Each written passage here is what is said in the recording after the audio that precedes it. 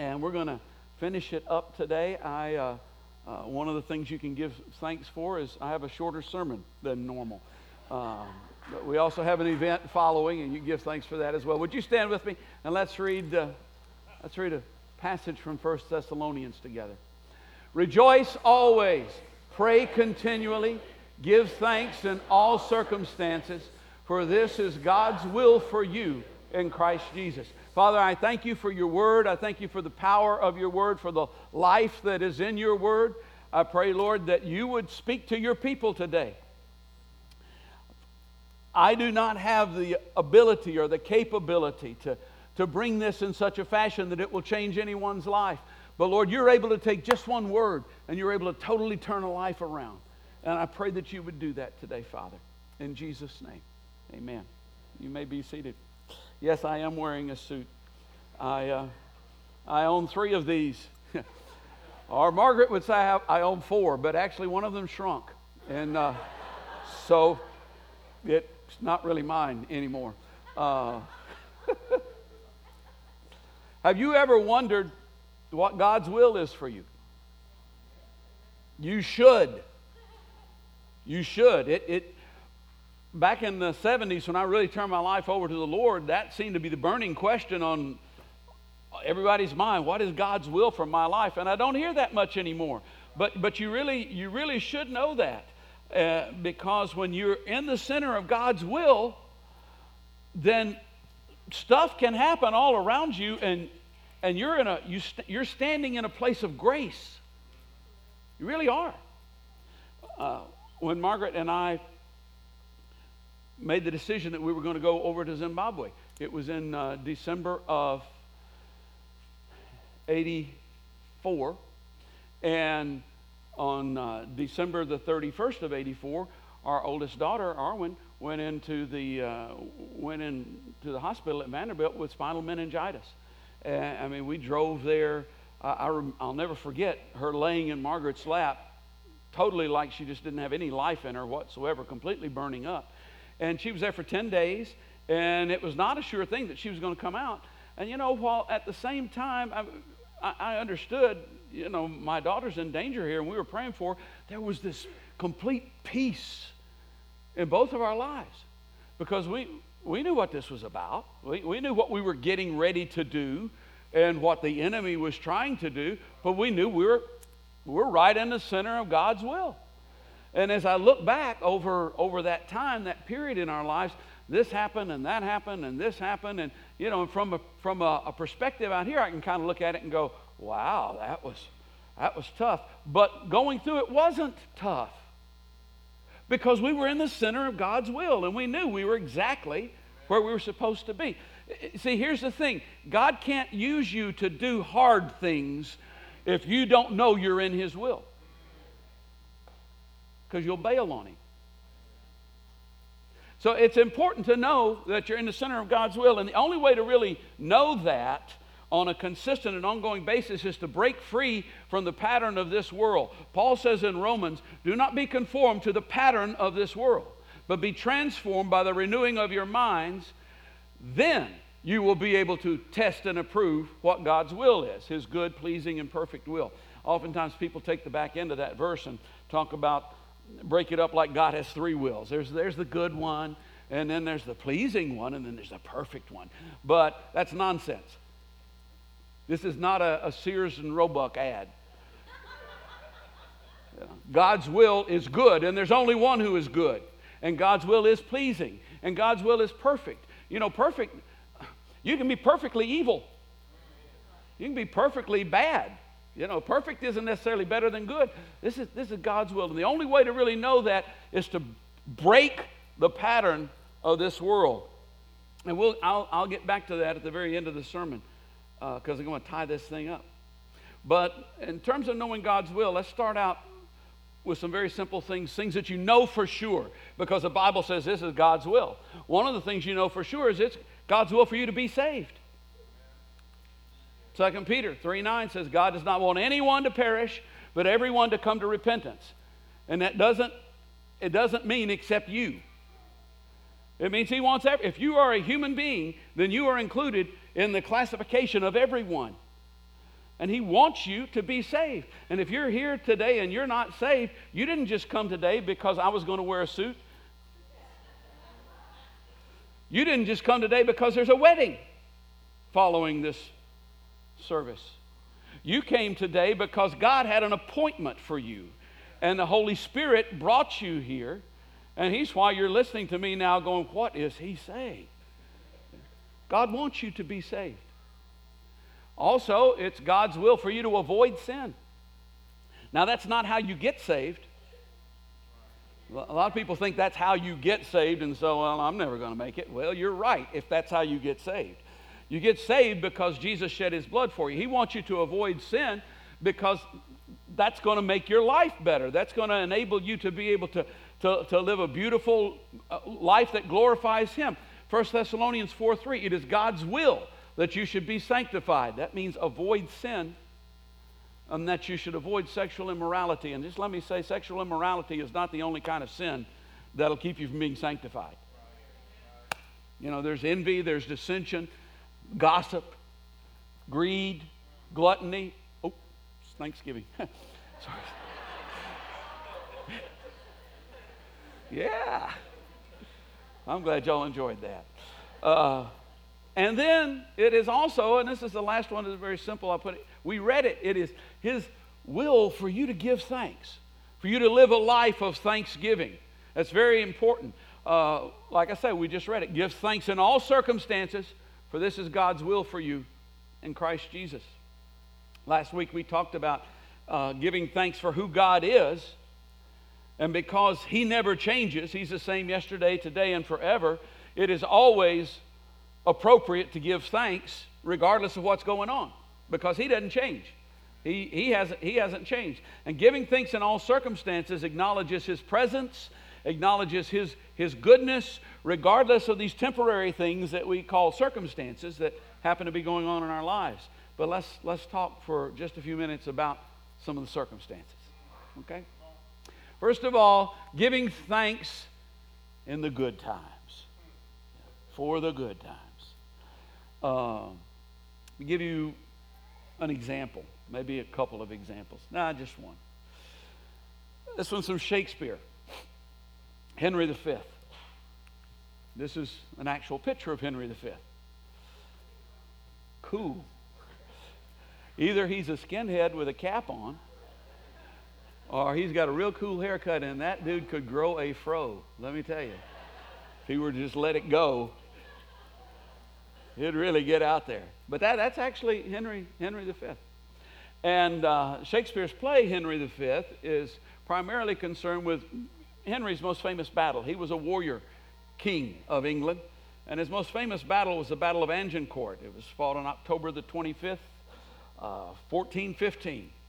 And I know that last month most of you celebrated the 498th anniversary of the Battle of Agincourt, which is why we don't speak French today.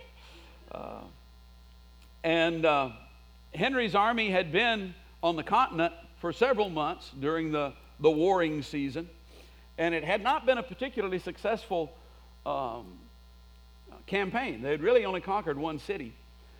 And the army they were tired, they were harried, they had been decimated by disease, and they were at Agincourt, and the French had a vastly superior army numerically to come against them.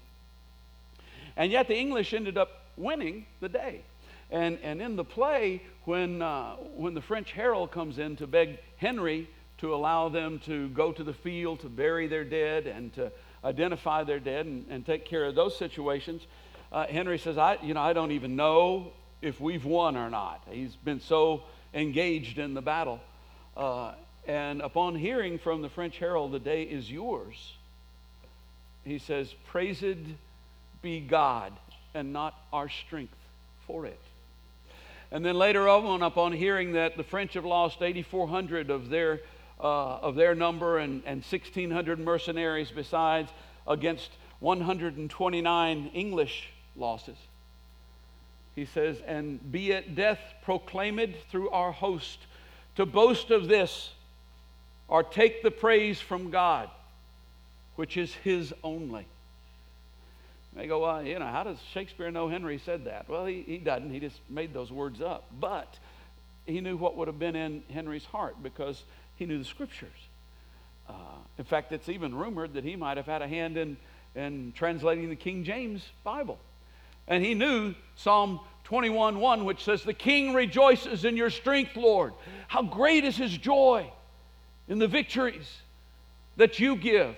And that the praise totally belongs to you. God couldn't let Gideon win with 32,000 men or even 10,000 men because they would think that the praise belonged to them, that they had done something. It may seem to be a given that we would give thanks when something good happens, but it isn't. I'm not, talking about necessarily athletes giving praise to God because we stomped them, we beat them. That's good. I like to hear people say, "Thank you, Jesus," anytime. But I'm not talking about that. I'm not necessarily even talking about, warriors coming back from war and praising God for victory, which is becoming harder and harder to define in a war these days, or praising God to bring them back. Even for that. I'm talking about us. Talking about when something good happens in our lives. You get a raise at work, and instead of this overflowing of our heart going, "Oh, thank you, God," there's usually a tendency to go, "That took long enough. I should have gotten that last year when they passed me over. I should have gotten that promotion a long time. I've been working hard." Or you get a new job, or you have health, or something good happens in your family. We really, our default mode is not, "Praised be God for this good thing that just happened in my life, for this good thing that just happened to my family." That's not what we default to. We need to understand that the race is not always to the swift. The battle's not always to the mighty. It does not necessarily always work out that way. If those of you who've known Margaret and I for quite some time know that there is a word that is not in our vocabulary. We dropped it out of our vocabulary decades ago, and we never use it. And it's the word luck. There is no such thing. It doesn't exist. Something good happens in my life, and I'm a Christian, and I believe that in everything God is at work for the good of those who love Him and who are called according to His purpose. And I have the audacity to say, "Well, that was lucky." God named lucky? I don't think so. That was God. That was God who moved in my life. Always is. Say, "Oh, that's silly to not use the word luck." Try it. And discover how many times in your day you find yourself saying, "Hey, got to find another word here. I'm blessed." Yeah, well, there you go. Yeah, that'll work. That'll work because that acknowledges that somebody else did something for you on your behalf. Thank you, Jesus, at work as well. Thanksgiving in the good times. Thanksgiving in hard times. Now, this is when we usually feel that it's really a test, but the truth of the matter is, very often, the hard times are the times that it's easiest for us to give thanks, because they're the times that we just have to stop and go, "Okay, wait a minute. Something good's got to be there somewhere. Yeah. Oh, yes, I'm saved. Oh, yes, I'm still alive. Oh, yes, I have hope, I have eternal life." Some examples. Job. When Job got the news that all of his wealth had been taken and that all of his children had been killed, that's a pretty tough blow.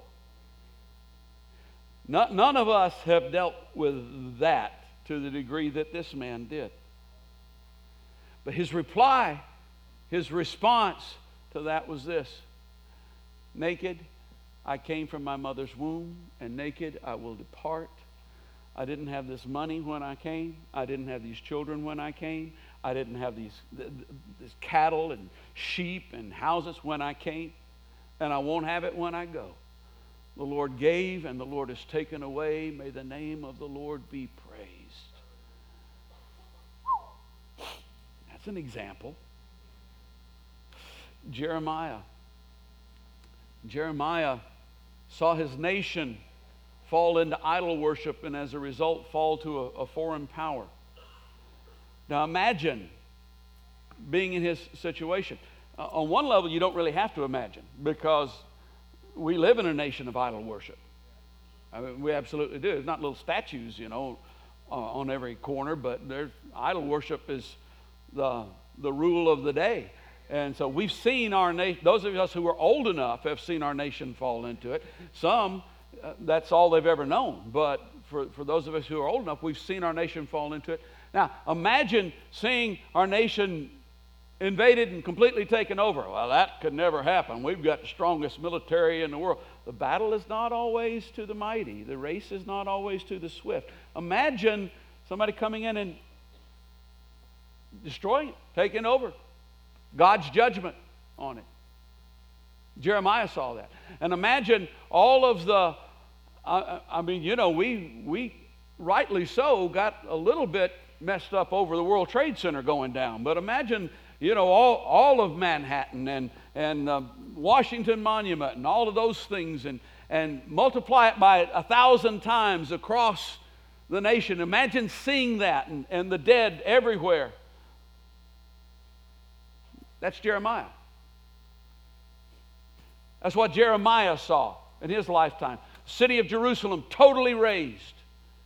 The temple completely destroyed. And yet he said this. His lamentation was palpable. But in the midst of it, he said, I remember my affliction and my wandering, the bitterness and the gall, I well remember them, and my soul is downcast within me.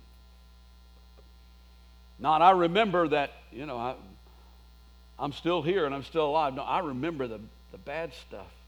And in the midst of remembering, yet I call this to mind, and therefore I have hope. Because of the Lord's great love, we are not consumed. For his compassions never fail. They are new every morning. Great is your faithfulness. I say to myself, the Lord is my portion. Therefore I will wait for him. Therefore I will put hope in him. Therefore I will praise him. Thank you, God. One more, and I've already mentioned it, but I'm going to mention it again because nobody ever hears things the first time you say them. Jesus, on the night in which he was betrayed, on the night in which he knew that within 24 hours he was going to be tortured to death, on the night in which one of his 12 closest friends sold him out for money, and not a whole lot of it, on the night in which one of his 3 closest friends denied that he even knew Jesus, and on the night in which he said to his 3 closest friends, will you come and pray with me? And they went, we're sleepy. On that night, while they were eating, Jesus took bread. When he had given thanks, he broke it. I'm glad he didn't break it and then give thanks. He gave thanks before the breaking happened. Then he took a cup, and when he had given thanks, he gave it to them. He didn't give it to them and go, oh, thank you, God, that they have this cup. He said, thank you. In fact, Paul calls this the cup of thanksgiving. And could it have been a more difficult circumstance? I don't think so. A more difficult circumstance. I don't know why 2 of those popped up, but we're gonna do the cup of thanksgiving. Could it have been a more difficult circumstance from which the cup of thanksgiving arose, out of which it was born? So thanksgiving in the good things, thanksgiving in the hard things, and one last one here. What do Romans 1:8, 1 Corinthians 1:4, Ephesians 1:16, Philippians 1:3, Colossians 1:3, 1 Thessalonians 1:2, 1 Timothy 2:1, and Philemon 1:4 have in common? I know they're all in the Bible. Yeah. Paul wrote all of them. I'll quote one of them, and it's basically what all of them say. I have not stopped giving thanks for you, remembering you in my prayers. Look around you. That's not a rhetorical statement. Look around you at the people who are around you. There are great, great stories of redemption sitting next to you, sitting in this place. You know, I love that Justin was sharing what he shared this morning about those of you who don't know Justin, and many of you don't know Justin, are not aware that if you were a friend of Justin's who had not seen him in a few years,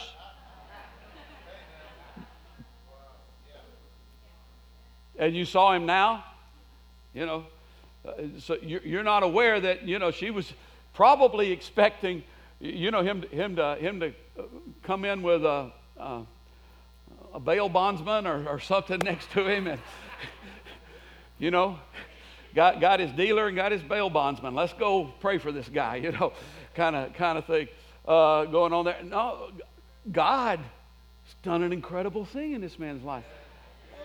Some of you knew Jesse Berry a few years ago before Sister met him.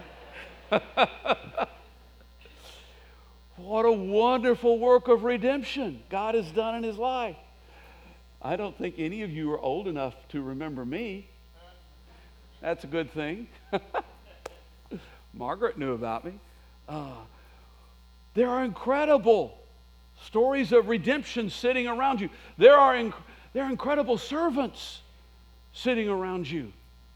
I mean, there are people here who literally lay down their lives in magnificent ways. I mean, ways that just blow me away. I just kind of go, wow. You know, and they don't do it for show. They don't do it for anybody to pat them on the back and get attaboys. They do it because it's what's in their heart. And there's those people. They're sitting in here, in this room. Some of them may live at your house. When you get right down to it, there are people sitting in here who bring light and peace and beauty, the beauty of Christ, into a dark and desperate world in which we live. Because He makes beautiful things out of us. All around, life is springing up from this old ground. Out of chaos, life is being found. And Paul says, every time I pray, I thank God for you. Those of you who follow my Facebook or my tweets or something know that on Tuesday I call it Thankful Tuesday. But I find myself, because I set Tuesday aside specifically to thank God for people, but I find myself when I'm praying for people during the week, you know, my default is thank you, Lord. Thank you for them. Thank you for Fred Jones. He doesn't know it. I wouldn't tell him because I like to aggravate him. But I am so thankful for that man and for the heart that you put in him and the encouragement that he is to me. Thank you. And that needs to be our default setting. In the good times, in the hard times, and for the people that God has brought into our lives. Okay, let's go back and tie it all up. To really know God's will requires us to break free from the pattern of this world. What is the pattern of this world? It is the pattern of this world to whine and complain and grumble.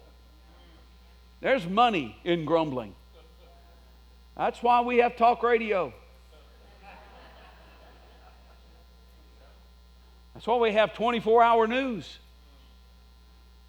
That's the way that's our default setting. That's the world's default setting. That's where we go to.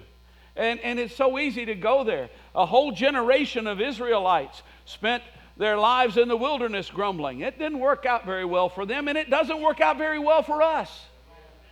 We can spend our lives in the wilderness grumbling. and complaining. And boy, I love God because He is so patient with me. And I'll be working on, one of these Thanksgiving sermons and loving and being patient. And, God, I get to stand up there and I get to be patient in front of everybody and just ooze love so that people can go, oh yeah, that's what I want to be like. And, I'll be driving along thinking about it. And God puts idiots in front of me. In my path, there are people. Don't you understand that people are behind you and they are counting on you to move? Seriously, you can turn right on red in this state.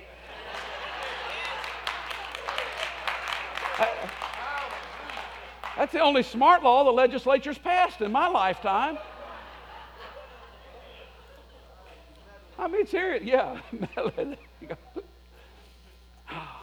So I'm not pretending that I bat 1,000, okay? But to be mindful each day, to give thanks, and that breaks the pattern of this world.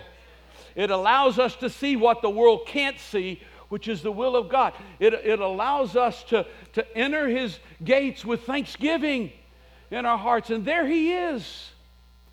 Because regardless of what's going on in our lives, I need to see God. Everywhere, anywhere, anytime. His goodness in the land of the living. Thanksgiving is key to that. Would you stand with me? I told you it was a shorter sermon than usual. Now you need to be thankful to God for that. Those who are going to pray with people, come forward. Because we got something to do after this, and I'll tell you about it when we get there. But we're going to pray for folks for a while. Because it is a fallen world.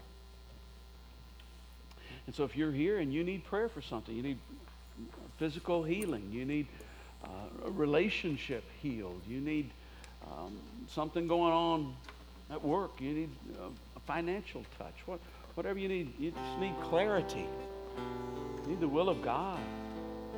And you come, let these brothers and sisters pray for you. And if you're here and you don't know Christ, like I say, you didn't come here today to see a wedding. I mean, you think you came here to see a wedding.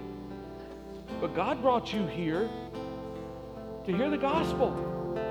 And the gospel is He loves you. There's a different way to live than the way that you're living now. And you're probably thinking, oh, well, I'm kind of enjoying the way I'm living now. No, you're just dumb. I remember feeling like that. I remember going, Jesus might mess my life up if I give my life to Him. I'd already messed it up more than it could be messed up. He finds your true self, brings it out. If you'd like to meet Jesus, we'd love to introduce you to Him. Really would. We're going to worship for a few moments and wait for those to come who need to come. And if you don't need to come, you worship with us. Worship.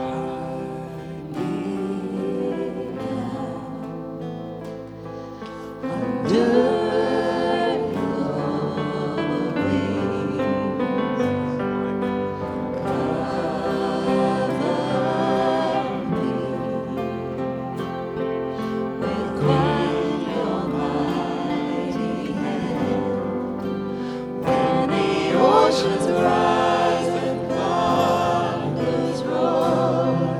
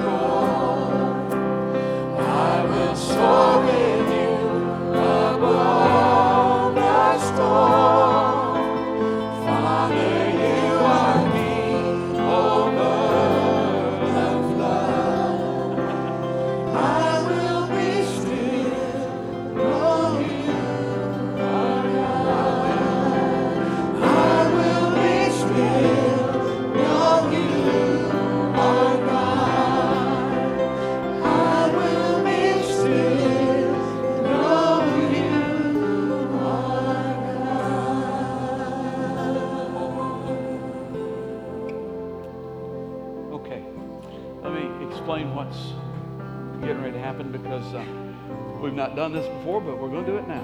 We're having a wedding today, and it's going to start in about 10 minutes. And so here's the deal. If you've got children that you need to go get them. If you'd like to not stay for the wedding, that's perfectly fine as well. You've got a little window here but if you take the visitation out into the foyer, if you are staying for the wedding, two instructions. One, try and move toward the center as much as possible, because the way we got this thing staged